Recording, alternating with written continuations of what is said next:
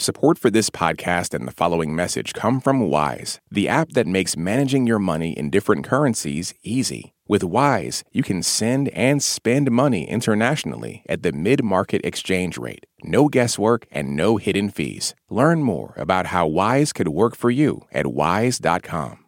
Russian forces captured Europe's largest nuclear power plant located in Ukraine. Heavy fighting caused a fire to break out near one of the plant's 6 reactors, but Ukrainian authorities say the fire has been extinguished. They also say there were many casualties from the fighting around the plant, which started late Thursday. At a press conference earlier this morning, the head of the International Atomic Energy Agency, Rafael Grossi, said that the plant's safety systems are intact. There has been no release of radioactive material. Joining us to discuss what's going on is NPR science correspondent Jeff Brumfield. Jeff, so what is going on at the site right now? Well, as you just said there, overnight there was this attack staged by Russian forces against the plant, and footage verified by NPR showed what appeared to be light armored vehicles engaged in combat at the site. Troops were firing flares and tracer rounds, and one of the plant's buildings caught fire. Now, that fire was in a training center by the plant's main gate, not an essential building, and it does appear to be out, as you said. According to my colleague Lauren Freier's reporting, Russian troops are in control of the entrance and some administrative buildings at the plant, but it still remains under operation by the Ukrainians. So a statement from the Ukraine Safety Agency also says that the reactor closest to the fighting sustained some damage, but its integrity appears to be intact. I mean, damage to a nuclear reactor, it sounds terrifying. I mean, how worried should everyone be? Well, yeah, I mean, this is not good.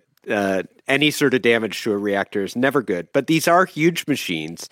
The nuclear material in the reactor sits inside this thick metal pressure vessel known as its containment, and it's really tough. So it's entirely possible this building sustained some kind of damage superficially, but the reactor itself is safe.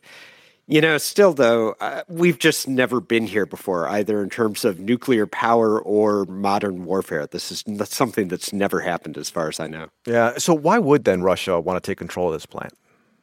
Well, about half of Ukraine's electricity comes from nuclear power, and this plant is the biggest. It's located in the southeast and hugely important to the nation. These 6 reactors provide up to 6,000 megawatts of power.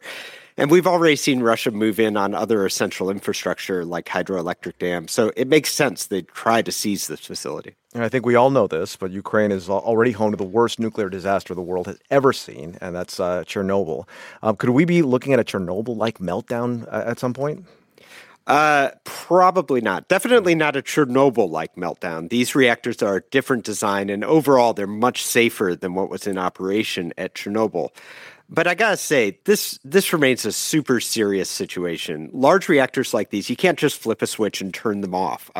Their nuclear cores remain hot for days or even weeks after shutdown. So this plant still needs operators working there. It needs power and water to cool the cores.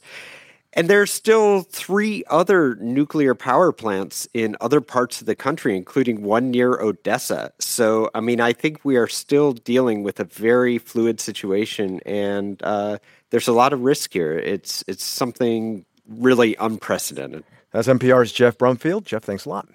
Thank you. This message comes from NPR sponsor Stearns & Foster. Every Stearns & Foster mattress is handcrafted for irresistible comfort with indulgent memory foam and ultra-conforming IntelliCoils for your most comfortable sleep. Learn more at stearnsandfoster.com. Support for NPR and the following message come from Edward Jones. What is rich? Maybe it's less about reaching a magic number and more about discovering the magic in life.